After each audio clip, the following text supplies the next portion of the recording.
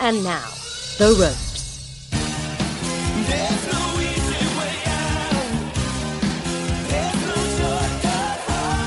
Welcome back to The Ropes. I'm Rafe Bartholomew from Grantland.com. I'm here with my man BC, Brian Campbell, Mr. ESPN. Got to use his Adrien Broner intro. Hey, BC, what's going on, BC?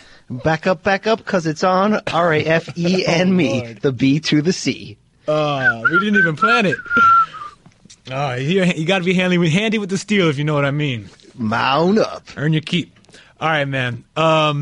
Well, let's get into it. This show is pretty good. It's a packed week in boxing. Everybody knows this.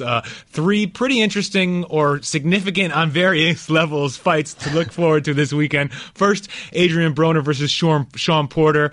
Then Andre Ward is finally returning to the ring for the first time since like November 2013 against Paul Smith, who we're going to learn who he is at some point in time this weekend. And then our boy David Lemieux and his hair taking on Hassan Endam and his long shorts and his little friendly trainer is going to be a pretty fun fight there at middleweight. Those are the fights we're going to discuss later on. We also have an interview with Lou DiBella, the trainer of Sergio Martinez, the former middleweight champion, former promoter. Thank you. Former promoter or the promoter of former middleweight champion Sergio Martinez, who retired officially over the weekend at the International Boxing Hall of Fame induction ceremony. And before we get into all that, though, it's June going into July, kind of halfway through the year of 2015, and it feels good, but also kind of weird. So I want to ask you, Brian, is it a good year of boxing? I mean, I guess anything compared to 2014 is a good year in boxing, but how good should I be feeling right now? Well, listen, dude, 2014 was awful, so anything better than that was an improvement. This year, this first 6 months, I mean, the potential was for it to be massive because the 2 biggest storylines almost coinciding were Mayweather-Pacquiao, finally, and, of course, the launch of the PBC, which is not only bringing us this new series/league, it's slowly taking over every network. I think in the end, the first 6 months has been pretty good. We've had the consistency of multiple fight cards every weekend. I mean, always at least one card to care about, sometimes one on Friday, 2 or 3 on Saturday. I mean, I don't think that's been a problem. That's been really fun. I think the only problem, if I can be a complainer and say why this hasn't been, a year on par with 2013, which is really arguably, at that point, the best year we'd seen in the last 20 years, is the fact we haven't really seen great fights. We've seen a bunch of good fights, some fights that weren't big on paper, but overachieved. We've seen a good mix. It just hasn't been great, Rafe, so it's hard for me to really give an A grade or anything like that at this point. Yeah, well, I'll be a little bit of a complainer. I've got 2 things, and part of it might just be me adjusting to this the new era of what PBC means and televised boxing. Honestly, I maybe have to turn in my Boxing Heads card, my Twitter account to after saying this, but there are weeks where I can't keep up with it, and there's too much going on too many different channels at too many different times. There's PBC here, HBO there, Showtime, PBC masquerading as Showtime over here, other stuff, BET, True TV, and like I can't keep up with it by the end. I don't know when it's going to be on. I don't know who's fighting. And like, it's harder to keep up with sort of the promo shows, right? The all access and 24/7 type shows. I know they're out there. They're harder to find. It's just sort of like, and I'm almost sort of like disoriented, and maybe it's weird to be in a position of being like, man, too much boxing. It's not a good look for me right now. It's not good for my brand. I know I'm missing things that normally would be automatic, whether it be like the fight game on HBO or a lead up preview 24/7 like you're mentioning. I'm just missing them completely because there's so much. But I like that there's so much because the PBC is basically on every network right now. Right. But I like what this could mean, and this could mean competition because you're seeing other people really have to step up. I mean, HBO is having a massive year at a point where there was some pressure on them with the launch of this PBC. And, but speaking of every network, Rafe, I mean, we just heard news that the PBC is officially taking over Fox Sports 1 and 2 with another one of these potential time buy type situations when the Golden Boy deal expires in July. I mean, PBC's everywhere. And poor Oscar of Golden Boy Promotions, this is kind of like insult to injury to him. You know what I mean? It's kind of like, I got to imagine Oscar's like, they took my rings, they took my Rolex. I looked at my brother, said, damn, what's next? I mean, I know he's got that lawsuit against there, but it's like every major channel PBC's there, as we're seeing, as this business plan starts to start to take shape. I mean, Rafe, is this really what you think they're doing, sort of closing out every possible channel for anybody else, not worrying about how much money they're hemorrhaging and just, trying to really own this space for the casual fan? Yeah, it seems like it just flood the market, make it so that no one else can work or compete against it, pay more than everyone else, and, use that giant war chest to sort of crowd a lot of the competition out of the business. Now, obviously, eventually that probably means taking on HBO, and those are two very deep-pocketed organizations. So who knows how that's going to work out? But sort of, another thing in that, to say in favor of boxing 2015 has been the ratings. I mean, it's been really impressive. We've been used to, like, year after year, sort of the de rigueur, 1 million for a HBO show, HBO decent card. You're like, all right, they got 1 million, not bad. And if it dips too low beneath that, then you're thinking, not great. If it goes above, you're like, good for you guys. Now you're seeing the big numbers Canelo put up, Cotto put up, and, Golovkin's always in like 1.3, 1.4 million. The viewership has been good for boxing. So that, and of course, that's some Maypac runoff. What's it? Oh, yeah. I think so.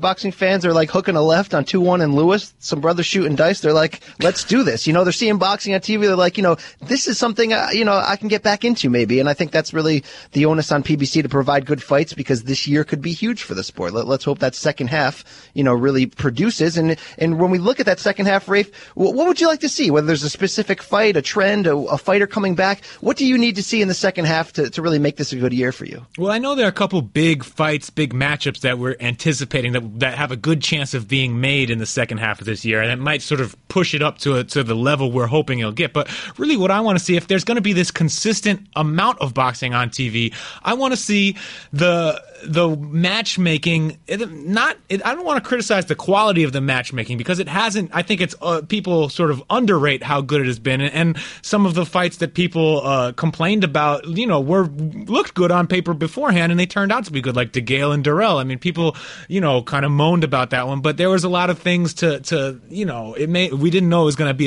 have as much action and be as competitive as it ended up being, but it was we knew it was going to tell us something about that division, and those are the kind of fights that I want to see. I'm not really a stickler for carnage or the amount of action in a fight, but I want things that will feel like they're building towards something. So that means fights where guys who are on the up and they're on an upswing in their career end up fighting each other, and we sort of sort out who is the best at the top of these crowded weight classes, like middleweight and featherweight and welterweight, junior welter. That's what I want to see in the second half of 2015. You don't like to see two guys on the downswing of their career? I like that. Actually, that makes sense too. What I don't want to see is the sort of one guy on one step and the other on the other. I mean, there are good crossroads fights too, right? One guy going down, but you want, like, it has to be done smart, and I think it doesn't come off to me yet like it's been done with maybe enough level of planning and foresight. Like, I think they just have all these guys signed, in PBC especially,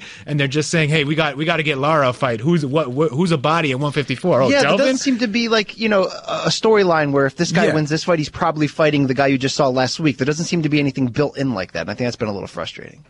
What about you? What do you want to see in the second half of 2015? I want to see what everybody wants to see. Big fights, all that. Triple G and maybe get a big fight this fall, but it doesn't really look like that potential. But I got this guilty pleasure, which is old guy fights. You know what I mean? It's something that's not really good for the sport, not really good for these old guys. But we've seen so much, racket about. I mean, look, I'm a guy who can get fooled. I get fooled by packaging easy. You can buy me with food. I still the senior tour. Yeah, I still go crazy when I hear a cymbal on a hi-hat, with a souped up tempo. I can be bought easily, but man, when I hear old guys talking about making a comeback, it's hard for me not to get excited. I mean, we've had Oscar flip-flopping just in the past week. So is this recent news that Oscar now sort of backing off his comeback stories? Yeah, is that that hurting you right now? Yeah, I'm a huge Oscar mark, so he's trying to tell TMZ he wants to fight Triple G. Then, we have Mosley running his mouth trying to say he wants to come back. Oscar saying, I'd fight Floyd. Floyd saying, let's do it. Then, of course, Oscar pulls back. He wasn't serious. There's these really awful Tyson-Tony rumors that I never believed that are going around. I've always sort of been with boxing and UFC, the kind of guy that says, hey, why don't we do an old guy division? I mean, it's the worst idea ever, but you can't tell me you wouldn't pay like $29.95 to see like Oscar Tito 2 or something ridiculous like Tyson Holyfield 3. You can't. I mean, it's the same reason why Friday night Kimbo Slice is going to fight PBC 51-year-old. undercards. I wouldn't mind seeing it on PBC undercards. Okay. You know, put it on before like a real fight, or I shouldn't say real fight, but put on a more significant fight, and then I could get into it. Like you're talking to the wrong person saying I'm going to put out $30 to watch, you know, a couple washed up guys lay on each other in the ring. You gonna watch Kimbo Shamrock on Friday though? Oh, man, I'm tempted. The promos for that, Kem Shamrock's face alone is making me want to see that. Did you see he's living in a RV outside of the gym with the gray beard growing? Oh, it's just that's classic carnival TV. You know, I can get sucked into that. It's not good for boxing. It's not good for these guys' health. But I'll tune in to watch a 41-year-old fight a 51-year-old. You know, if one of them has a chest mohawk. Well, like that's one thing that 2014 really taught us, Brian, is that even in the worst year for competitive boxing that you can come up with, boxing is still going to give you carnival moments in every sort of way, and that's obviously sort of bubbling up more now than ever on social media. I mean, we see our boy Curtis Stevens, dancing on the funky duck, that the J.R. Smith Segway machine from the NBA Finals. I mean, you see all kinds of new stuff, and you were telling me earlier today about this the cherry picking beef between Oscar De La Hoya and the Garcia clan. Danny Garcia, the so-called, well, not even anymore, the vacated 140-pound champion, and his father and trainer Angel Garcia. What is going on with that? Okay, so Oscar regrams on Instagram a pic of Danny knocking out a pair of cherries with a banner saying, you know, Danny Garcia versus Paulie Malignaggi, which we're going to see on ESPN on August 1st. Angel comes back with this weird video that I didn't really understand, and we're going to play the audio for it. And before we throw to that video, just to give people the background, see there's a great Twitter account, not Twitter, is it Twitter? I don't know if they have Twitter, but Instagram account called The Cherry Team, and they go after boxers who are they accused of fighting weak opponents, and they've just put, you know, they Photoshop cherries onto the pictures of them, and they go into their comments and put cherries like they're cherry picking opponents. So that's what Angel Garcia is responding to. And you know, Angel's not going to take that because Angel's on Instagram now at Angel Crazy is our Angel guy. Garcia. He bleeds with Danny. He's in there bleeding in the ring with Danny. Go back and listen to our interview with Angel Garcia. He has a connection.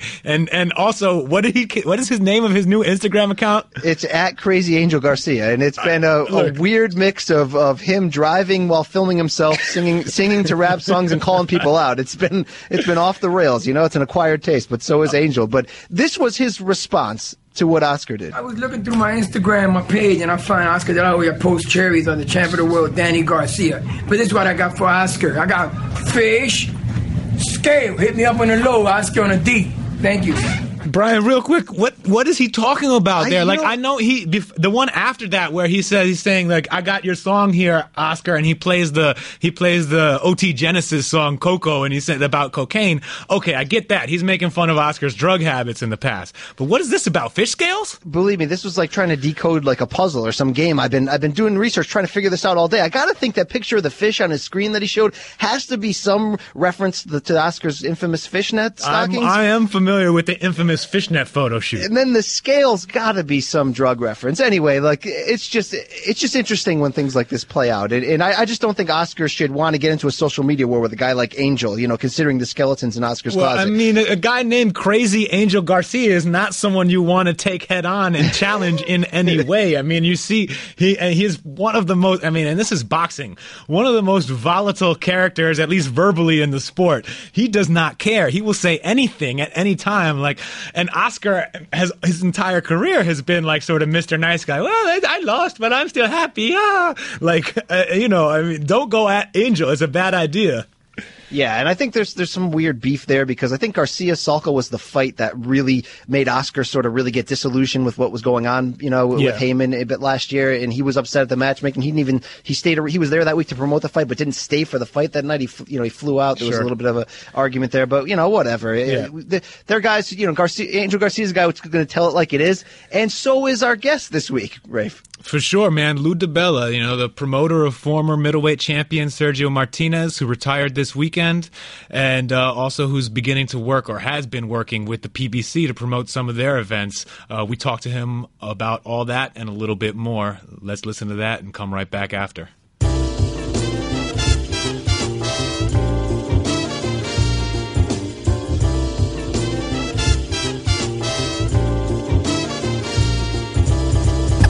We are pleased to welcome to the ropes boxing promoter, film producer, and minor league baseball team owner, Brooklyn's own Lou DiBella, who will be promoting the August 1st PBC on ESPN card at the Barclays Center, headlined by Danny Garcia and Paulie Malignaggi. He's also the longtime promoter, of course, of former middleweight champion Sergio Martinez, who announced his retirement last weekend after a memorable 17-year career. Lou, thanks for joining us. What's happening, man? It's been a crazy week. It was a little bit, sad to watch Sergio make that announcement, but I think he did the right thing, and he went out with the same class he showed throughout his whole career. Yeah, absolutely, Lou. Brian and I have been big Sergio fans over the years, so it made sense, but it made us a little misty seeing that. I wanted to ask you about that.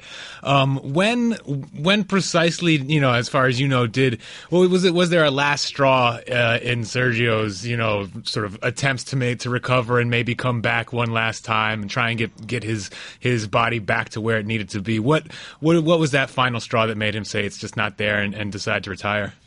Well, I mean, I pretty much had a sense the night of the Cotto fight, after the fight, that if he didn't believe he was able to resume his career at a high level again, that he was gone. Like I saw that coming. He pretty much said as much to me. He saw some of the top knee surgeons in the world after the Cotto fight, and they had, talked about the possibility of surgery, but basically told him the surgery would be so extensive that it would be career-ending. Wow. And he went through some experimental physical therapies and, was working out, was sparring, light sparring to test his leg, and it gave out during that period of rehabilitation, to the point where it became clear that he just couldn't do it any longer. And that was that. He wanted to wait for the Hall of Fame, to make his announcement. He thought that would be an appropriate time to do it. And I also think that, I don't think I think he was really upset with the way he went out, that last fight. And I could tell you that there wasn't a case of an injury that was being hidden, that he knew that he was, didn't have the ability to fight. He knew that he was deteriorating physically, but he knew that over really the last decade of his career. And part of where this guy's greatness, was in the fact that at the time that he made his rise to the top and became one of the top pound-for-pound fighters in the world, as an athlete, his body was already giving in a little bit. Right. He had chronic pain, shoulder pain, chronic issues with his legs. There wasn't a fight he had that I promoted, and I promoted pretty much every fight for Sergio, after he came to the States and was his promoter, during his entire period at the top. He was never 100%, physically, but there were never excuses in any fight. There were never, he never complained. It just came with the territory. He was a two-sport athlete in soccer and cycling before he got into boxing, and part of the reason that he made the shift to boxing was not only as a result of skill level, but as a result of some injuries he suffered as a young man. Mm-hmm. So I pretty much saw it coming, and I think he did the right thing. And he's not the kind of guy. I think one thing that hurts me a little bit, and he's not the kind of guy that complains, but these accusations and hate that went into this, on the part of a lot of people after the Cotto fight, who believed that somehow he went in there and took people's money. I mean, they had to stop that fight when he was on his feet, and he was getting, pummeled, and he still had some moments, and it was clear, he never recovered from that punch that landed flush right at the beginning of the fight. Mm-hmm. But I think the combination of that punch and maybe some concussive, reaction to it, with a body that was simply breaking down, I mean, that was pretty much it, and that was the end of a great career right there, and he knew it, and he went out like the champ he is. Right. But, the great thing about this guy, and part of the reason I think he's a Hall of Famer, is not only because he had a great run, he fought everybody out there that was at the top while he was in that run. Golovkin and he simply didn't intersect when Sergio was physically able, to compete with him, and when at the time that Golovkin would have been a makeable fight, Golovkin didn't bring any economic value to the table at that point. He simply wasn't the star he is now, and And I think that also the kind of guy he was outside of the ring. A guy that went to women's shelters on a regular basis without anybody with him, without a PR person, without any press. A guy that, publicly took incredible stances against bullying, that never turned down an opportunity to go to a hospital if he was asked to visit a young fan or to, to do anything to help the underdog. I mean, he was raised in incredible poverty. He didn't have an easy childhood, and he never forgot where he came from. But he did the right things as a man to give back, and that's who he is, and that's why he's going to have, I think, a career following boxing where I don't think he's going to disappear, and I think you're going to hear great things out of Sergio Martinez. Lou, he remained incredibly loyal to you when he maybe didn't have to be. You guys had a great relationship. So how hard was it for you to sort of sit and watch that fight with Cotto, when you just saw in front of your eyes the body just completely falling apart like that? It was incredible. It was really painful, honestly. I mean, it was, there haven't been a lot of fighters in my career that I have the personal relationship that I have with him. And I mean, maybe the only one, frankly, is Mickey Ward. Who similarly is just an incredible spirit, an incredible human being, and also the two of them are the two most loyal athletes I've ever worked with. At one point my contract was 6 months from running out with Sergio. There was a date certain where my contract would have been would have terminated on its face, and another promoter who will remain nameless pulled the old couple $1 million in a leather bag trick, and tried to sign him literally to a contract, that would have begun the day after my contract ran out, and I didn't have a couple $1 million in a bag to give him. I mean, that wasn't something I could have offered if I wanted to. But he basically, told the guy to, thanks but no thanks, and we sat down and talked, and I worked out the fairest deal I could work out for him that didn't include a lot of money in a bag up front. And he said, I want you to be with me for the rest of my career, and my last contract with him on its face was very explicit that it was a contract that would have gone to the end of his career. And it will. And I'm proud that, he'll still be on my website as he's the greatest champion I've ever promoted, one of the best human beings I've ever known as an athlete. So it was an honor to work with him, and I'm grateful for his loyalty and his friendship. And that friendship is enduring, and that's a good thing. Absolutely. Now, we're probably going to wait a little while to get into it, but since you brought up a minute ago, I sort of can't resist. And the way that Sergio and Golovkin sort of just missed each other, in their career trajectories. If if things had worked out and they had been able to fight with Sergio, sort of, fighting at the elite level he was at, that when you had him earlier on, and they're sort of against the Golovkin we got now. How do you see that fight playing out? I mean, the style matchup is just incredible to think of, like the way Sergio would often fight with his hands down in front of a guy, and the power he could bring in countering guys, and of course what Golovkin does with his pressure. It was the matchup just is, from an imagination point of view, incredible. And I just thought, what do you think of it?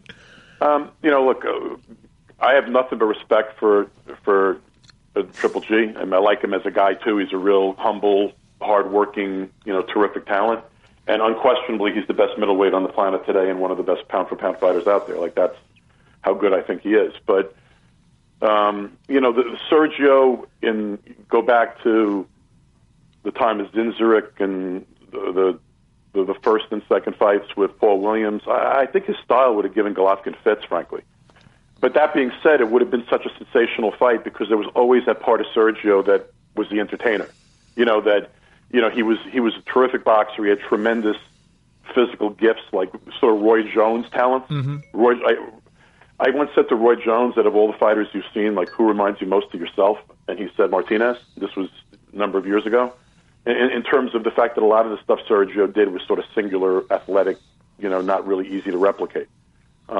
But he did things like, fighting with his hands down, drawing guys in, rumbling when he didn't have to. I mean, to me, the most enduring 3 minutes of his career was that last round against Chavez, because he won every second of the first 11 rounds. There wasn't a moment that Chavez was winning in that fight, and not a round that Chavez won in that fight going into the 12th. But he wanted to close the show. And then even after he got hurt, he didn't get up and hold. He got up and rumbled. Yeah. It was like, okay, I think he almost knew that if he would have tried to hold the kid would have thrown uppercuts or whatever might have gotten him. And he just relied on the fact, hey, I'm more man than this kid. There's more inside of me than this guy, and I'm just going to go down swinging. That's his greatest moment in my eyes, Lou. I mean, that was true champion, backbone, man stuff right there. Stand up. And I got to tell you something. I even felt like, I was like, obviously, you asked me how I felt during the Cotto fight. It was really depressing to me, but to watch it, and just to watch, because I knew that his body had betrayed him, and I knew how hurt he was with that first punch, because he didn't seem like himself at all in any sense after that punch landed. But even then, he fought with tremendous bravery and heart, and ultimately his corner had to stop the fight with him on his feet after a round. And the memory that will last with me is that last round against Chavez, when I was standing up and my heart was in my mouth, but I thought, like a couple of minutes of some of the best bravery and biggest, cojones I'd ever seen in boxing in a ring, ever.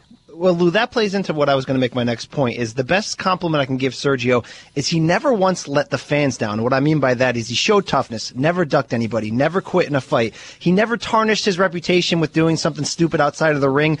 So if I have any regrets looking at his career, it's really that he was never able to secure that giant mega fight outside of Chavez, So I wonder what would have happened before the injuries if he would have had that chance with Mayweather at 154. It's always the fight that got away from me. How close, when you look back, were you ever to really getting him one of those top-level fights outside of that Chavez fight? And do you have any regrets the way that it played out with him being avoided so badly? I mean, it played out how it was going to play out. I would have loved for him to have a shot at Mayweather, but frankly, Sergio was a big, strong 54-pounder. Mm-hmm. I'm not saying big, strong middleweight. By the way, he never fought at a catchweight or made anyone come down a pound, even though Sergio's, honestly, his best weight classes were 47 and 54. He really wasn't a 60-pounder at all. He simply came up to get the fight. He was really a 54-pounder. He never weighed in at the 60-pound limit, ever. He would fight at 60, and he'd walk in as champion and weigh in at 57, 58. That was par for the course. It was one of the reasons why, he was champion, but to get the Cotto fight, he had to fight at a catchweight. Which is sort of silly. And I watch the stuff going on now with Cotto and the weight, and I don't really like it. He's been a great fighter and had a great career, but, you're a middleweight champion. Yeah, he's holding the belt hostage. Title at 160 pounds. Don't make a guy that's not as good as you. The Gale fight proved nothing to me. And I'm not bashing Cotto. He's a great fighter, but to make a guy that's never fought at that weight, who's nowhere near as good as you, is a prohibitive underdog, and frankly, there's no way in God's earth Daniel Gale was ever going to beat Miguel Cotto. He should have let Gale walk in at any weight he wanted to, frankly. But it was a middleweight title fight. He should have been able to weigh 160.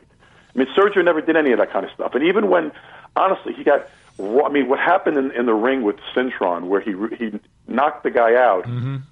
beat him, and then wound up with a ridiculous decision.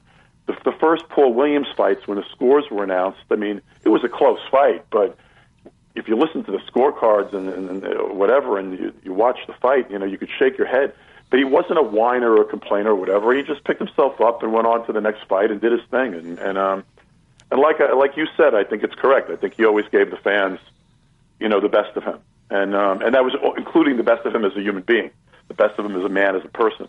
That's what he showed. I never saw him treat a fan with anything less than open arms and respect, and he appreciated, what came to him so late in his career. The recognition and the money and the fame, and also he's just a together adult guy. He didn't start making money until his 30s, but then when he made that money, he didn't squander it, he didn't throw it away, he didn't do lavish, crazy things. He invested with smart people, and he's going to have a pretty good life the rest of the way. And he and the kids he eventually has, they're not going to have to worry about paying the bills. Right. Lou, another thing that sort of made it drew fans to Sergio, I think, certainly me, him and his team seemed like such a bunch of characters sometimes. Whenever, I think it was after he beat Paul Williams in the second fight, after he knocked him down, he throws on the plastic Burger King crown. And, Pablo Sarmiento always with the giant sunglasses, and Samson with the gold chains. And, everybody looked like such kids. What was it like being around those guys? And, where did the crown come come from? I don't know. I mean, I don't know. And literally, the first time I ever saw the crown, it literally was like a Burger King crown. I think the crown got a little bit better. It became plastic after the first fight. But no, there were a bunch of characters, and look, Samson. Lukowitz, he was the guy that brought people forget this, but he brought Manny Pacquiao to the United States. This guy's like, in terms of talent scouts in boxing, now he's a promoter, but he was, he really was one of the top talent scouts in the history of boxing. But, this is the first time that he had a guy that, he brought this guy over. He knew what he had. The biggest promoters didn't want him. A lot of people passed on him. I saw the DVD and I was like, I was salivating. But the people around him, they sort of were having this rise and this experience, and this, I've been lucky enough in my career that I've worked with other, great fighters, and I've had the opportunity to have, some be involved in some very big events, and I go back now 26 years in this business. But it was also fun being around those guys because they were all enjoying this ride together, and it was like the first time getting a taste of the good life for all of them. And that's just a lot of fun when it happens to good people, Lou, you were along for the whole ride here in terms of Martinez becoming a celebrity, in Argentina and Spain. When you're there with him in his element, how do you sort of compare what his celebrity is like in those countries? I mean, he literally is like the kind of guy, he can't walk down the street in Argentina without getting mobbed, and in Argentina, there's like there's almost a cult element to it. I mean, a Monzon kind of Bonavena, Firpo, he's of that ilk. I mean, he won, Sportsman of the Year, during his period at the top and beat out Messi, who's a god in Argentina. Yeah. So in Argentina, it was a ball. I mean, when we did that fight in the soccer stadium, and again, like, I don't think he wasn't like injured before that fight, though he did like break his hand in that fight, and slipped on there was like such torrential rain. I don't know if you watched that fight, but it was literally like they thought they were going to have to cancel the fight. That's how bad the weather was, and the ring mat and the areas of the ring mat that were by the ropes and in the corners were sopping wet, and his leg at one point slipped on the water. Caused him to slip, and his legs weren't so great to begin with, and then in a fight that frankly very easily you could have had him losing after 10 rounds close, certainly an even fight after 10 rounds. He's the guy with the younger, bigger man, literally having the victory within his grasp. The guy that sucked it up and won the championship rounds was Sergio Martinez. Right. So. And there were 50, and by the way, it was the worst weather I've ever seen for an outdoor fight, ever. And there were 50-plus thousand people in a soccer stadium to support him. That was a memorable. I had some like incredibly fun times and memorable experiences with the guy. I'm very grateful, for the opportunity to have worked with him and promoted him, and it's provided a lot of the best memories of my career. Right. Lou, you mentioned that 12th round with Chavez Jr. is sort of the most, in a lot of ways, the best characteristic moment of Sergio's career when you really saw what he's made of. On some level, because that might have been also the beginning of his knee injuries, or at least when people started hearing of them, like he tore something on one of those knockdowns. Does on some level, do you wish that he had coasted through that last round, took the shutout, and maybe been able to fight it at his highest level for a couple more fights? Yeah, of course. I mean, 20/20 hindsight. Yeah. But but he was who he was. He was who he was, and that brought him to the highest moments, and that probably ended his career a little earlier than it might have. And the other thing too is, like, I was much more aware. Like, right before the Cotto fight, a documentary came out, and actually, like, not to pump it because it doesn't really make any economic difference to me, but it's on iTunes right now and most video on demand. Mm-hmm. It's called Maravilla. Mm-hmm. It's a documentary about how sort of the politics of boxing screwed him, but eventually he got that opportunity with Chavez. But it also has a lot of insights into his life and where he came from and who he is. But if you watch that, you understand that, like, chronic pain was really something that was part of this guy's career. I mean, he wasn't. I noticed when he fought Darren Barker, and it wasn't an injury, but like he was. We did a public workout. It was before the Barker fight in a big sporting goods store in Times Square, and and he was, hitting the like pads and doing a workout for the people. And I was standing there and I noticed that he couldn't plant. Like he looked like he couldn't plant. And I asked what was the matter. And no one fessed up to any kind of injury or whatever. But it was just that his body had started to break down, and he had all sorts of doctors and specialists and massage therapists and hyperbolic chambers and all this other stuff to try to extend his career, and but it was the body of a guy that's been an athlete his whole life, and that body was just breaking down. The machine was breaking down, and but that was the Barker fight was fights ago. My point being, he wasn't. That's before Chavez, yeah. And by the way, he beat Barker by sensational knockout. And Barker went on to be a champion, beat Daniel Gale, and he knocked out Barker the way he knocked out Macklin, the way he knocked out Paul Williams. He knocked down Zinzerich 6 times. He ended Zinzerich's career effectively, and at the time, people forget this because he really ruined Zinzerich. But Zinzerich was this undefeated monster who hadn't lost, was knocking people out. And, again, at that moment, people were like, you got to fight Zinzerich. I mean, HBO sort of forced the fight because he was the toughest guy out there, this undefeated monster. And then he just dismantled the guy. He chopped him up. But for none of these fights was he, I would have loved to have gotten my hands on Sergio when he was 27. No question. And you know what, when you look at, the losses in his career, the real bad loss of his career was a fight with Antonio Margarito, and no one really. Sergio didn't have an amateur background. They were throwing him to the wolves as a young fighter. He had nobody looking at him as a top prospect. He was fighting in all over Europe, away from home, and making nothing.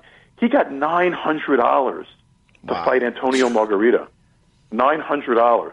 I think Floyd just threw that out the window of his car, as you said. Or burned it. Yeah. Lou, I got to transition you here quick to the PBC before we get you out of here. You're known as a guy, a promoter who always speaks out against the system. You've had some legendary rants, but now you're a part of this new movement in the PBC, which seems to be where boxing's going right now. To many, Al Heyman's still seen as sort of like the sport's evil empire. So what drew you to align yourself? Explain that to me. And you know what? I'll ask. I got nothing against Arum I don't sit here and crap on Bob Arum or Don King. Right. But what did they give back to the sport? What did they invest in the sport? What happened to boxing under their watch, and what happened to boxing when they were making hundreds of millions of dollars? Hundreds of millions of dollars. I have an answer. It's not necessarily a good answer. I think I know. I mean, it has to do with Heyman never, how reclusive he is, never giving interviews. Well, I mean, I know it doesn't necessarily. It's not rational. The guy has to be a friend of mine. I like the guy on a personal level, and he's a very bright guy. And I'd rather work with very smart people any day of the week.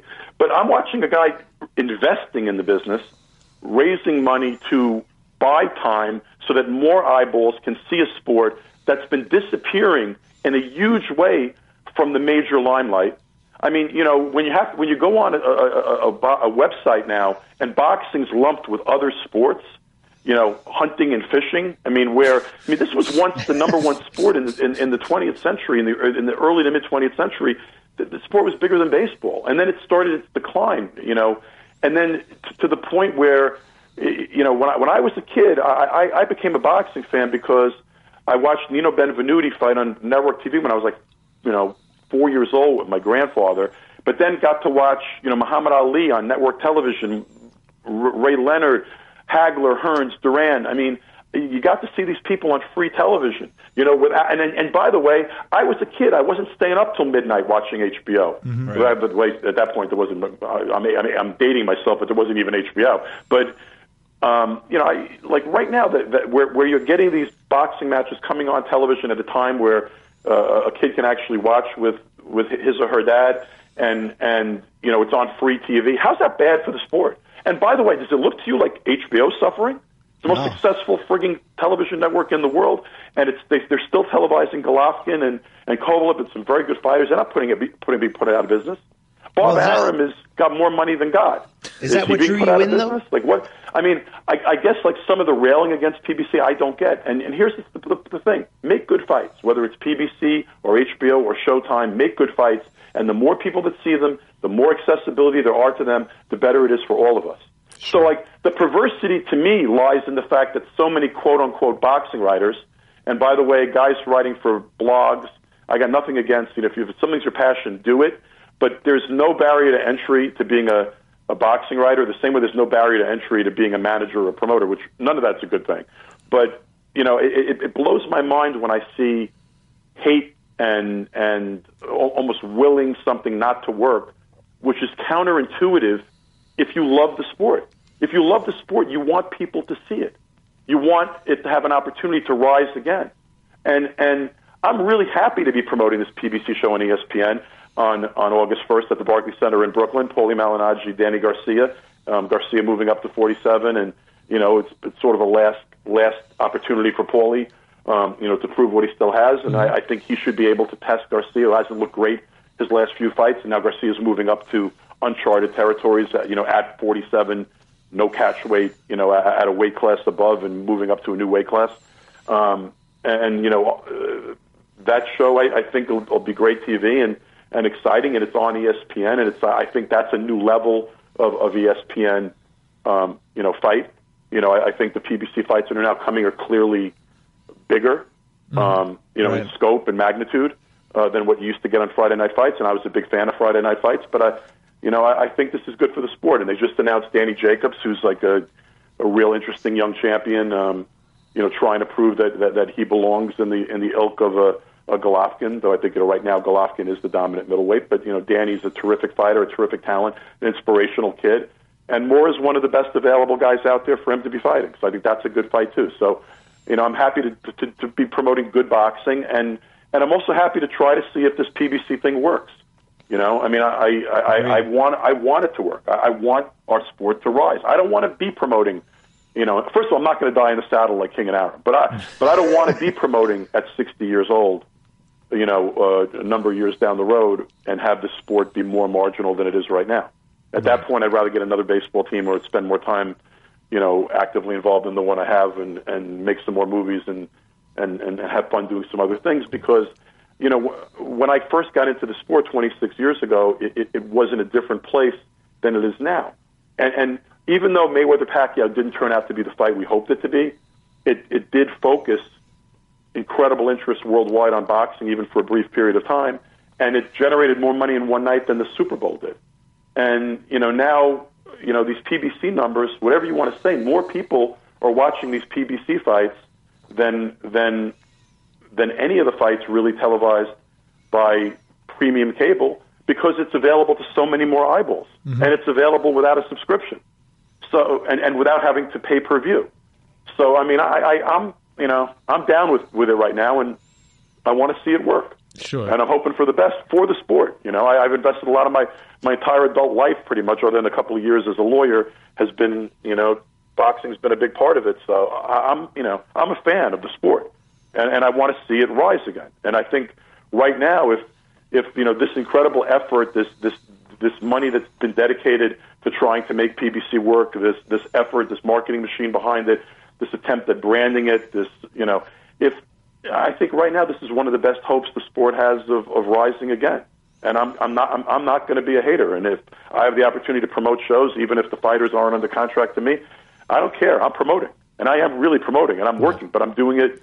I'm promoting boxing. That's what I do. Right. So you've been inside. You know a little bit more about how PBC plans to sort of make this work than most fans and I'm sure most writers as well. What does PBC need to do to sort of succeed long term with this and for the benefit of PBC and boxing as a whole? It needs to drive eyeballs to television sets. That's what it needs to do. It needs to gather audience and market share, eyeballs that are out there, and what it has done successfully in a number of the shows that have already been televised is younger people, the younger demographic. PBC's performed pretty well so far on network TV with that younger demographic, and also. I promoted a PBC on Spike show, Amir Khan against Algieri, which turned out to be a terrific fight. Great fight. If people watched it, I thought it was a really competitive, excellent effort by Algieri, and a very, very good fight. And that fight was the most watched fight on a Friday night in 8 years. And that stuff's good for boxing. I mean, when a good fight is seen by a lot of people, that's good for boxing. So what it has to do, really, I think, is continue to develop stars, develop guys that that on a recurring basis are televised on free TV and using that PBC brand, and then make good fights so that people tune in and continue to try to build fans that haven't traditionally been there. I mean, it's interesting, but a lot of the biggest critics the PBC has lie among the quote-unquote boxing heads. I count myself among them, but they're Do you basically... spell that with a Z or an S, Lou? You can spell it either way, but it probably is more accurate with a Z.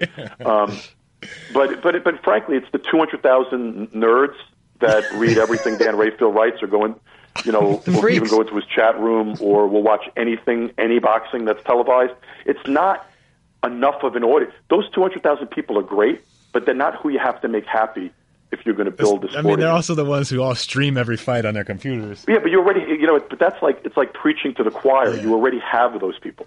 Like what PBC needs to do, but it's not just PBC. It's what anybody that's serious about building boxing up again needs to do is to bring the fans in that, hey, look, unfortunately, there are probably literally a couple of million homes that haven't bought or seen a fight in years that watched what turned out to be a very one-sided and not so compelling Mayweather-Pacquiao fight. But PBC it's a better opportunity because of free television. HBO's in roughly 30+ million homes. Showtime a few million less than that. Network television is 100 and whatever million homes. ESPN's approximately 100 million homes. Spike's about the same. I mean, and you're not, you're getting those channels either on free television or basic cable, not with a monthly subscription. So it's just the platform. It creates opportunity, and I think that's a good thing. I can't crowd. I think it's ridiculous to kind of throw anything at the PBC yet. I mean, we've been getting consistently fun. The consistency is there every weekend. The fights have been good enough. More to come on free channels. You really can't hate on that. And Lou, we thank you so much here for joining us. I feel like we can go hours with you. We'll have to have you on again. One quick question: who do you guys like in Porter Broner? Which, by the way, I'd be watching that fight no matter who is televising it, because I just think that's a really good fight. But what do you guys think? Well, because of the catchweight business, I think that really brings Broner back in, where I thought it was a 50-50 fight. Maybe I'd favor Porter, and now with the catchweight rehydration, I got to favor Porter's boxing to go you mean over the top. Broner? I'm sorry. Did I say? Yeah, I meant Broner. I'm sorry. Lucky I didn't call him Berto again. Yeah. No, I think that's a pretty good analysis. So I would not be shocked if Porter didn't catch him. I mean, Porter, we'll see how. I hope he doesn't look bad because of the weight drain. Obviously, it could happen, but I think that if he looks like himself, 80%, 90%, he can close distance. He's explosive. He'll be in Broner's ass for a long time, and he can really give him some trouble there. I mean, and I know that guy is actually going to come in and have a good camp. I don't know about Adrien Broner. Yeah, I'm looking forward to the fight, and I'm sort of like, look, I'd like to see Broner have to walk through the fire. I mean, he's a talented guy, and a lot of people, he's not their cup of tea, and there's a lot of stuff I'm not in love with, but he's very talented. But I'd like to see him have to eat a couple of really big bombs and walk through the fire. Absolutely. I think that's going to be an interesting fight. I like Garcia Malignaggi a lot because if you look at these hashtag boxing heads, both of these fighters are kind of villains to the fans. So I think this is a good, going to be a good turnout for fans to come in. Who do you not like the most? Is it Garcia or Malignaggi? One of the guys is going to lose. Paulie and I have a lot of history, so I'm not even going to go there. But I think it's going to be a pretty good fight. And I think one thing I'll say about Paulie, no matter what ups and downs he and I have had, is that guy usually gives everything he has, and he's going to give everything he has that night. And it hasn't exactly looked like the best of Garcia recently. So I'm curious, is Garcia going to be better with more pounds on him? And if he slows down a step or two more, maybe Paulie's advanced years don't make a difference.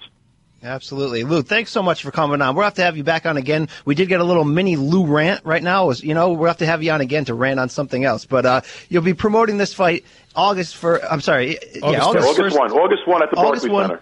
August 1 on ESPN. It's the second PBC on ESPN card. It's promoter Lou DiBella. Lou, thanks so much, man. Thank you, guys. Bye-bye. Thank you, Lou.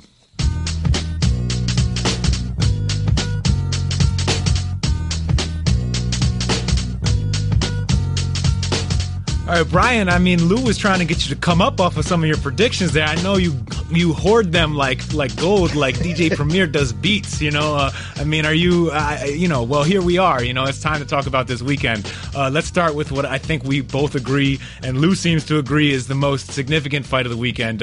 Adrien Broner against Shawn Porter, fighting at a 144-pound catch weight, with a next day 154-pound rehydration clause. It's a PBC on NBC fight Saturday night from Las Vegas. First let's break it down a little bit.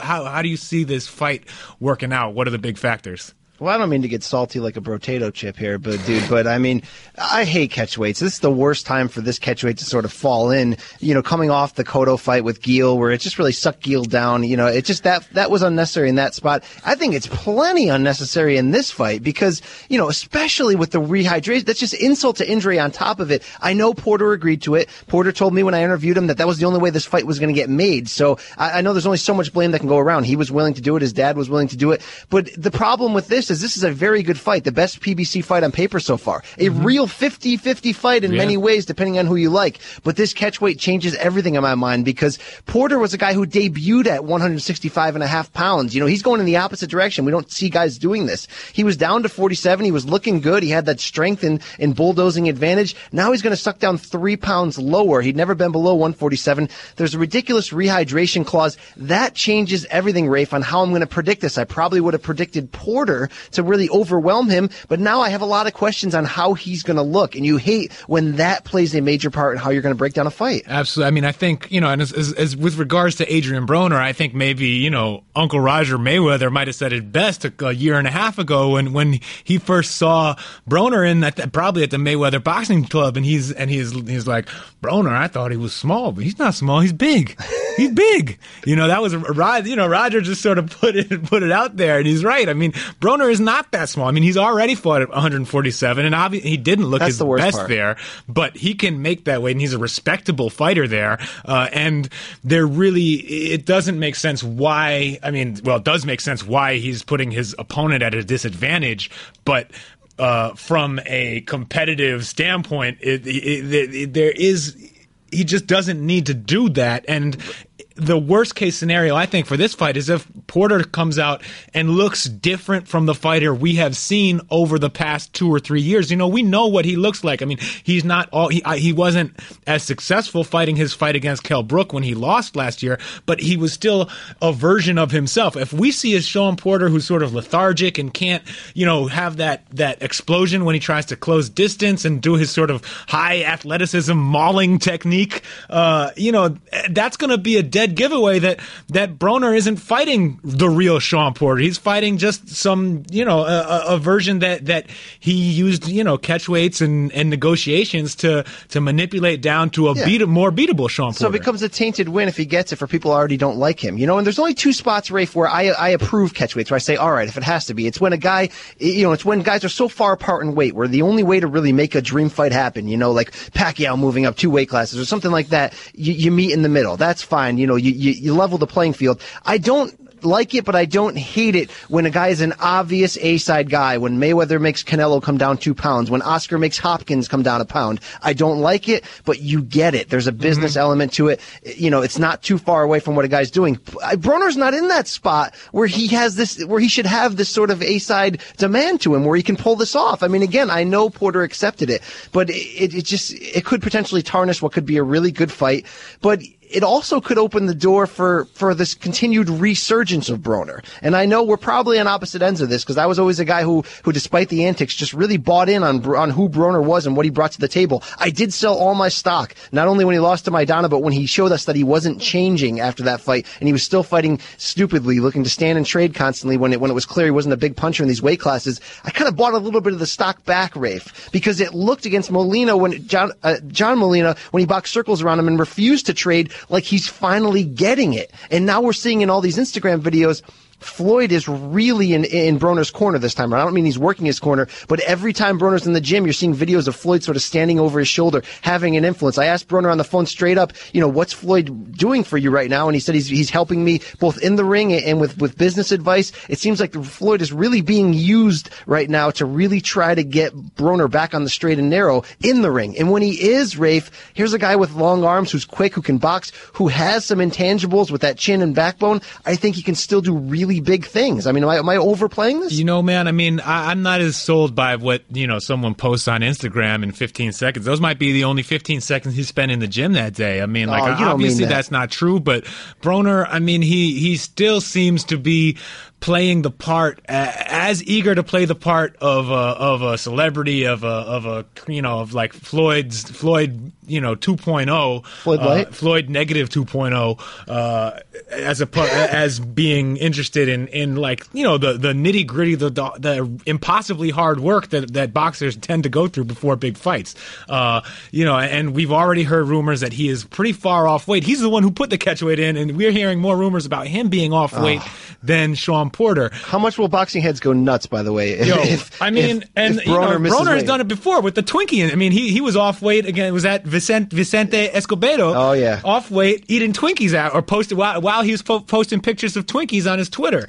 Is Broner doesn't care, and I don't mind Broner's personality that much. I don't really have that stick up my behind about all that stuff. But I want to see him take his craft, take his sport as seriously as Mayweather does him. And Mayweather can put all the pictures he wants of him, playing with strippers and doing whatever he wants to do, burning money. I mean, whatever. That's all on him. But when he's in the ring, he is, who he is.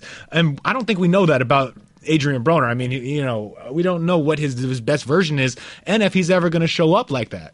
But everything we've seen that was bad is fixable so far, because it comes down to the desire. And like you said, it only matters what we see in the ring and what happens in the gym, what we don't see. Mm-hmm. And I just still think there's time, because everything except for the power, he's just not a puncher at 40 and 47. So if he's going to be smart enough to try to stop acting like one, stop standing in front of Carlos Molina and Emmanuel Taylor and trying to, and Marcos Maidana and trying to counter these guys and shake his head and get hit. If he just sticks to being a boxer, if he actually follows the Floyd plan, he could end up becoming a marketable guy who, maybe he's not going to go on an unbeaten run. I mean, he's probably still going to lose at the very elite level, but he's going to be a guy that I think boxing kind of needs to be his own franchise. Sure. And I think with Floyd in his ear, that's not a bad thing. Look, I don't love everything. Let me ask you one question about this fight here, and this is more to PBC's mind frame here. Why are they're putting these two guys up against each other? It seems like that kind of suggests they are giving up on one of them, and since Porter is being put at the disadvantage, is Porter. Like, why? Like, all he did was lose to Kell Brook in a competitive fight. I mean, I believe that he lost. I have no problem with the decision, but he didn't get embarrassed or undressed or outclassed. He lost and he got outboxed. He's still aggressive, strong, young fighter who, I mean, if you, at that point in time, even after the loss to Kell Brook, if you asked a lot of boxing fans, who would you buy stock in? You'd be buying stock in Porter and not Broner. Why is PBC kind of like selling low on Shawn Porter? Yeah, this is weird. It kind of feels like that, from a marketing standpoint, they believe more in Broner. That's sort of why they maybe tried to put this catchweight in, or I don't know. We don't know behind the scenes. We don't know if this was just all Broner, but Porter agreed to it. But the weird thing is, if Porter wins here, he's kind of like a dark horse Mayweather candidate, right? Because it's obvious that Floyd doesn't seem to be head over heels with the idea of Khan, which is sort of why we don't have a decision yet, even though we expect Floyd back September 12th, which is kind of creeping up. You know what I mean? We're getting into that territory Very where close, it's like, yeah. And he's going to need to promote this one. They're going to need to do it to sell it a little bit. It's Absolutely. Not like Manny.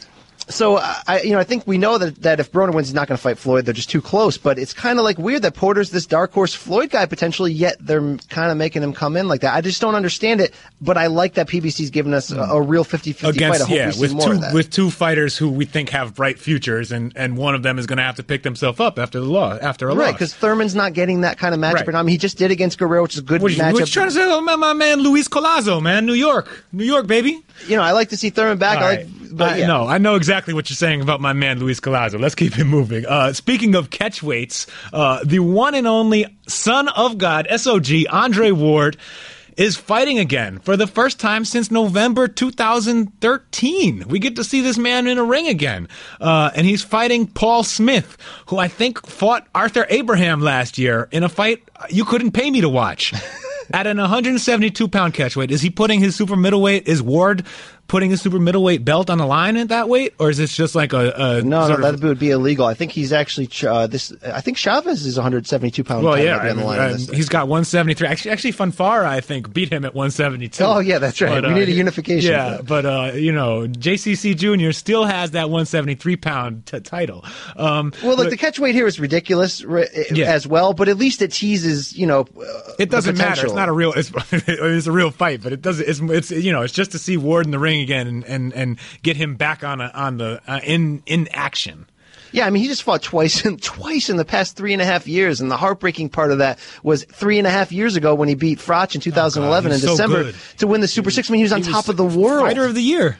Fighter of the year. It looked like this guy's a young, unbeaten American, a guy gold medalist. Good dude. I know. In the interim, his personality is really, really wore down the boxing heads. But at that point, was just really seen as this golden child, good dude. Seems like a really great guy. It's just interesting the decisions he's made and maybe the big fight potential that he's lost in the meantime. But that was his choice. That was his. He needed to get out of that contract with Goosen for his own benefit to set up his financial future down the line. The thing we've seen from him though is when he does come back from layoffs, he still looked the same. I mean, this guy's looks just as good. At least the last time against Edwin Rodriguez. Absolutely. Also, when he came back against Dawson after a decent stretch after that injury, he looked fantastic. So I think the catchweight here begs a bigger question. Whether he's going to go, whether this is really he's just doing this to make it easier for him, or is his future more pointed toward 175? And is this just sort of a setup fight for that? It's interesting because there's big fights on both sides. There's Golovkin on the bottom, there's Kovalev on the top. We don't know which direction he's going to go. We just want to see him back and see him against big names. Well, if Andre Ward is confident he can win at 175, then I would reckon that there are even more big fights there, right? I mean, there's obviously the fight, a huge fight at 168, possibly against Gennady Golovkin at some time. But other than that, he's cleaned that division out.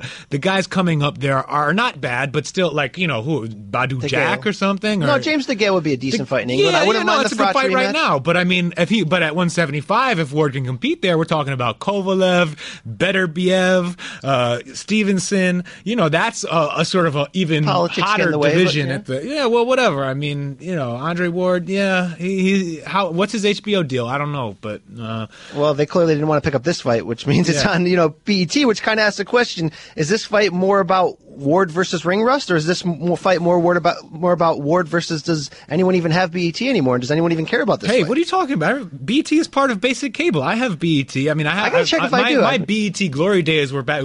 You're right, like the mid '90s. I was watching Big Les and Joe Clare on Rap City. But the times have changed. I get my music in other ways. It's I don't know. I mean, I have nothing against finding BET on my dial and watching it on this one. I guess here's a question for you though. Does Andre Ward, if he wins and looks good against Paul Smith, does he get to jump right back into the pound for pound top 10 at number 2?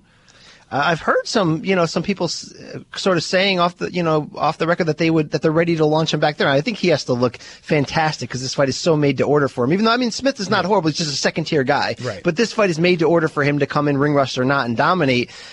Who's not willing to give him the benefit of the doubt in that case? Is who? Mr. Gennady Golovkin. Well, we've heard a lot of passive-aggressive smack talk. Do you want me to read a few lines of what Golovkin said? I mean, I'm going to read it in English, not in the Russian. I could, but I'm not trying to lay that on you. Give me the loop. Well, I mean, the last two paragraphs that were translated are the pretty, the heavy ones. You haven't been. This is Gennady Golovkin to Andre Ward speaking in a Russian interview. You haven't been interesting to anyone for a long time, so he will no longer engage in the promotion of your name. Go and build your own image. Although everyone already knows what you are, and because of this, they do not go to your fights. You shouldn't worry about who I'm going to box or have boxed. You were lucky with the Super 6 tournament because you got your opponents by contract. And who are you fighting now? The 4th, 5th ranked fighters in England. If I say that I'm ready to box any middleweight and ready to rise to 168 for a big fight, then I am responsible for the words, and I have nothing left to discuss with you. As a man, you are dead to me. Yeah, I did reach out to somebody in the Golovkin camp, by the way, who really questions the way that was translated and sort of blown up. Why? They should be blowing it up. That's well, like they awesome. Should be. You're right. They should take all the credit. Whoever made that up in Russian, you just brought in like 10,000 more GGG fans. That's a heel turn waiting to happen right there. But we're seeing on the flip side, Ward coming out with right now. What we're hearing, right now is Ward basically saying he's been trying to make this fight forever, and Golovkin's people are ducking him. And then everybody in the Golovkin camp for a year and a half is trying to say that they're ready to make this fight as long as the financials are okay. But Ward doesn't want it because it took him so long to get back in the ring. Well, Do you have a side that you believe more? Look, I think that GGG's camp is at the point where they don't care anymore. And they can legitimately claim, I think, that they don't really need Andre Ward. They look at the trajectory that GGG is on right now, with Ward not fighting once in the last 20 months. And he's gotten, and if it's just as likely that the big fight will come from below with Canelo. If he manages to beat Cotto, I wouldn't put my money on Cotto fighting GGG. But, I think GGG has reached a point where he's like, he doesn't have to let Ward dictate to him. This is a guy that has never put up big numbers, has never been able to draw outside of Oakland, and he's fighting in Oakland this weekend. We'll see if he manages to draw there after a huge sports weekend there with the Warriors winning the NBA championship. Runoff? You're predicting some Warriors runoff for Ward? No, I'm not. I'm saying Warriors hangover. Like, people are done. They don't give a damn about Andre Ward. They just want a much more important thing than seeing Andre Ward beat up this dude from England that nobody knows. I agree with you that he doesn't need this, meaning Golovkin, because of what's going on lately. But I think he needs that kind of name on his resume. I think he should go out of his way to make it for one reason. Golovkin has been the people's champion since he first launched, and a big part of that platform was, I'm willing to fight anybody over 3 divisions. Sometimes he's even said up to 175, and then they sort of pulled back on that. If that is true, and that seems to be always true with him, obviously Ward's the one guy that potentially brings that kryptonite. That potentially from a pure boxing fan point of view, I mean, what an amazing fight. I mean, two guys who we legitimately believe are great at this point, and have a really interesting style matchup. Who can Ward defuse Gennady Golovkin? I mean, it's a great fight, and as a boxing fan, one that I would love to see. But as a person who has sort of become a GGG fan over the past few years and watched Ward kind of not do much to endear himself to any fan, it's hard to really, it's hard not to feel, take a little bit of GGG's side and just say, look, man, like, you haven't done anything to help us get to this point. Why should I come to you now? See, but the same reason why I've always thought that in the past few years Mayweather should have moved up to middleweight at least once to try to get a belt was because when you have a guy who's part of your era and is the best, whether you're a fan of him personally or not, you want to find out how great this guy is. Yeah. I'd rather Mayweather go up and beat a big middleweight so I can say years from now I followed this guy, I was there, and one of the truly greats of all time was in my era. I watched him, I covered him. The same thing with Golovkin, whether you're a super fan of him or not. You want to find out if this mythology is for real. Yeah, and you don't want to see him play the game where he's like, well, I could wait out Ward for a couple years and then catch him when he's a bit older, and then, maybe then I'll get that name on my resume. It'd be nice if GGG never puts his fans through that kind of justification game. Well, he beat him at this age. Would he have beaten him at that age? Problem is, Ward's going to try to price himself out. You just know it. For sure. Well, I don't know. But let me move on. I mean, it's fun to yell about GGG. There's one other fight we want to talk about going into this weekend. David Lemieux against Hassan Njikam Endam. I had to throw in that extra middle name because I love this guy. They're fighting for a vacant middleweight title. Who's the one who vacated that one? This was the Jermaine Taylor belt that he gave up when he was firing Taylor shots at Memorial. Yeah. When he pulled the gun during the parade. Yeah. Oh boy. All right. Anyway, for Jermaine Taylor, I hope you're all right. That's all. Anyway, David Lemieux versus Hassan Endam, fighting in Montreal at the Bell Center. Right? Is it the Bell Center or the Pepsi Center? Absolutely, Bell Center. Fox Sports 2 on Saturday. Two good, solid top 5-10 middleweights, right? Yeah, absolutely. This is a solid fight. Good style matchup. Obviously, Lemieux's the big puncher. Almost like, the junior version of Triple G, where he just comes to seek and destroy. Huge. I mean, he doesn't have all the intangibles in the boxing ability, but he's fun, he's marketable, he's a guy that it's hard not to root for. He doesn't have the boxing ability, but boy, does he have the locks. He's got the hair got going, the locks, got the pop in the hands. And Endom is sort of that shifty boxer, relies on footwork and speed, doesn't really have great balance, can get a little bit reckless, but he's fearless, comes to win. Of course, we saw him get off the canvas 5 or 6 times when he lost his title to Peter Quillen, and he didn't even train for that fight. It was just sort of he was going to get stripped of the belt, so he said, I might as well just fight for it on 2 weeks' notice.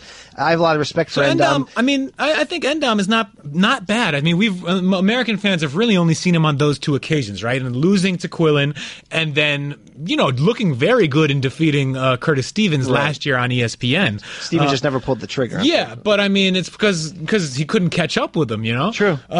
So.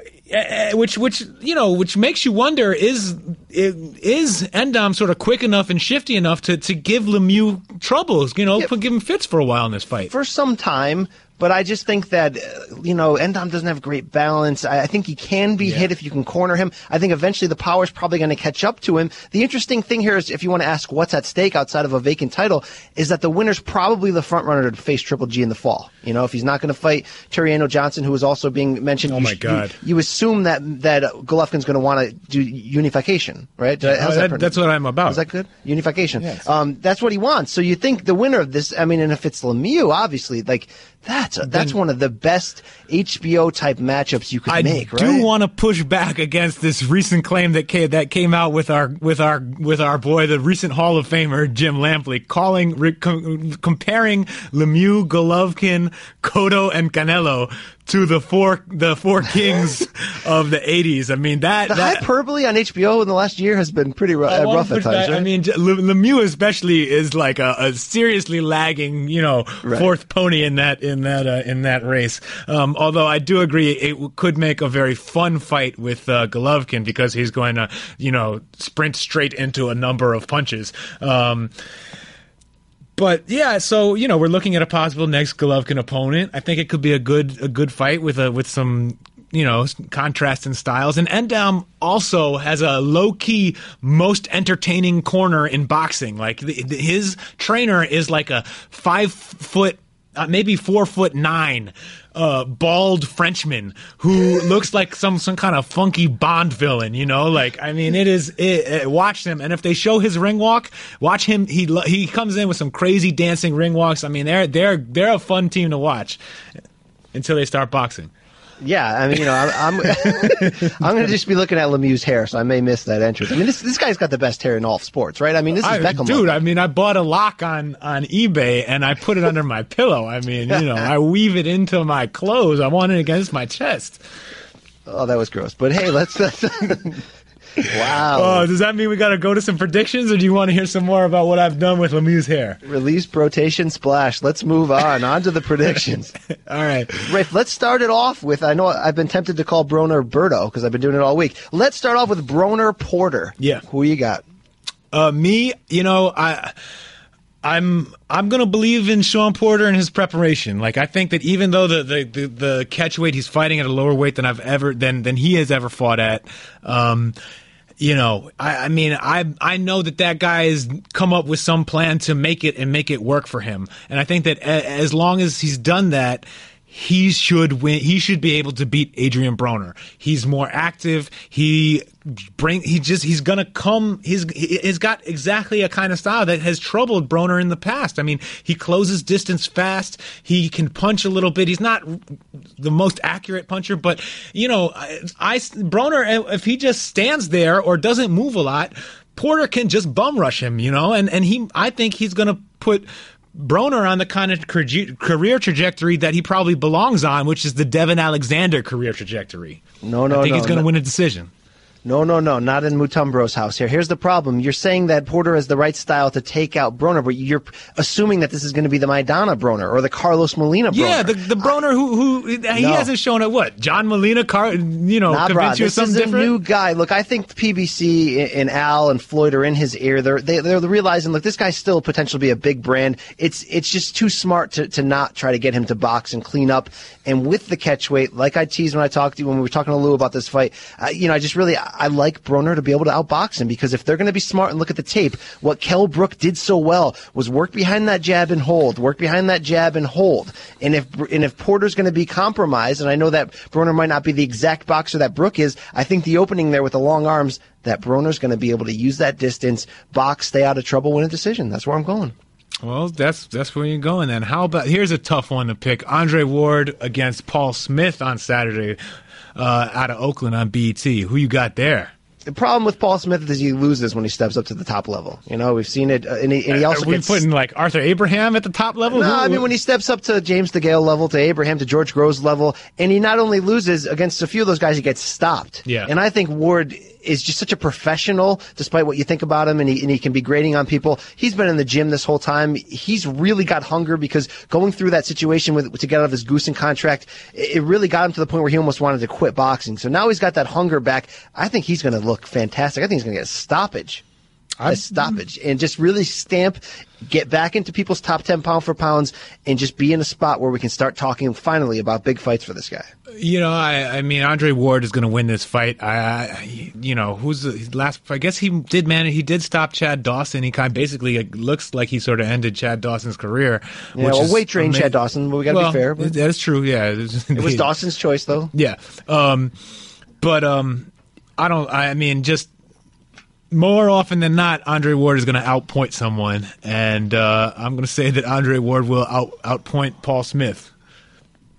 Wow, quick to the point. No what else faking, is there to right? say about it? I mean, he'll look good, and I can't wait until he fights better opponents and we see some really great fights, because he is a legitimately great fighter, and he has not shown us anything but that, and he should stay in the ring. Absolutely. So one more fight, vacant middleweight title, Lemieux Endam. Rafe, who you got? I'm tempted to go with my man Hassan N'Jikam Endam because of all of the style he brings, and his boy in the corner and all that stuff. But I know he's your man, but what's your man got to do with me? Yeah. Because I got him, man. I'm not trying to play that. See, and he's got good hair. Yeah, but no, I think Endam will give Lemieux some trouble. He'll be elusive for a while. I think Lemieux is a smarter fighter than he's been given credit for in the past, and he's grown a little bit from some of his losses. And he'll know to go after the body a little bit. And he'll break Endam break him down a little bit, and eventually knock out Endam. I think mid to late round stoppage. Absolutely. Lemieux's basically going to be like, here's a funky introduction of how nice I am. You know what I'm saying? Tell your mother, tell your father. He's going to send a telegram here with a nice mid to late stoppage, and we're going to be talking about Golovkin. That's what we're going to be talking, dude. Let's do it. Let's talk. I'm ready to talk. Let's talk about GGG. I can't believe I'm getting into this with you. Lamps, by the way, you and Lamps love doing the GGG, which to me is so awkward. It's Triple G, guy. Well, I just said that because I was trying to, match you lyric for lyric with Salt and Pepper. Did you say DSG? I started saying that and making the rounds this week. I'm like, if we can say Triple G, GGG, I'm going to start saying DSG every single time. You can say DSG. I know who you're talking about. All right. You're like J-Lo. You're on the 6. You know what it's about. I'm just, whatever that means. Yeah. Right from the block. So, dude, we wrapped it up. Another ropes in the book. Indeed, man. Thank you very much, Brian. We want to thank Lou DiBella for calling in and giving us a great interview about Sergio Martinez and the PBC. We want to thank everyone out there for listening. Please, if you haven't already, go ahead into iTunes and rate us, review us, follow Brian at B Campbell ESPN. Is that right? Absolutely. I got it. Corporate follow living. me at Rafe Boogs if you want. Tweet at us, make fun of us, do what you got to do. Thank you so much for listening. Tell us who you want on the show, right? Tell us who you want. Let's see if we can get him. We can get anyone. Let's do it. All right. Let's do it. I'm up for it. And most of all, or certainly not least of all, thanks to Joe Fuentes and David Jacoby, our producers from the Grantland Network. That's it. I think we're out. We out, bro. Descanel. Do it. Thank you for listening to Grantland. To hear more Grantland shows in your earballs, subscribe to Grantland Sports and Grantland Pop Culture on iTunes. Or go to grantland.com and click on podcasts.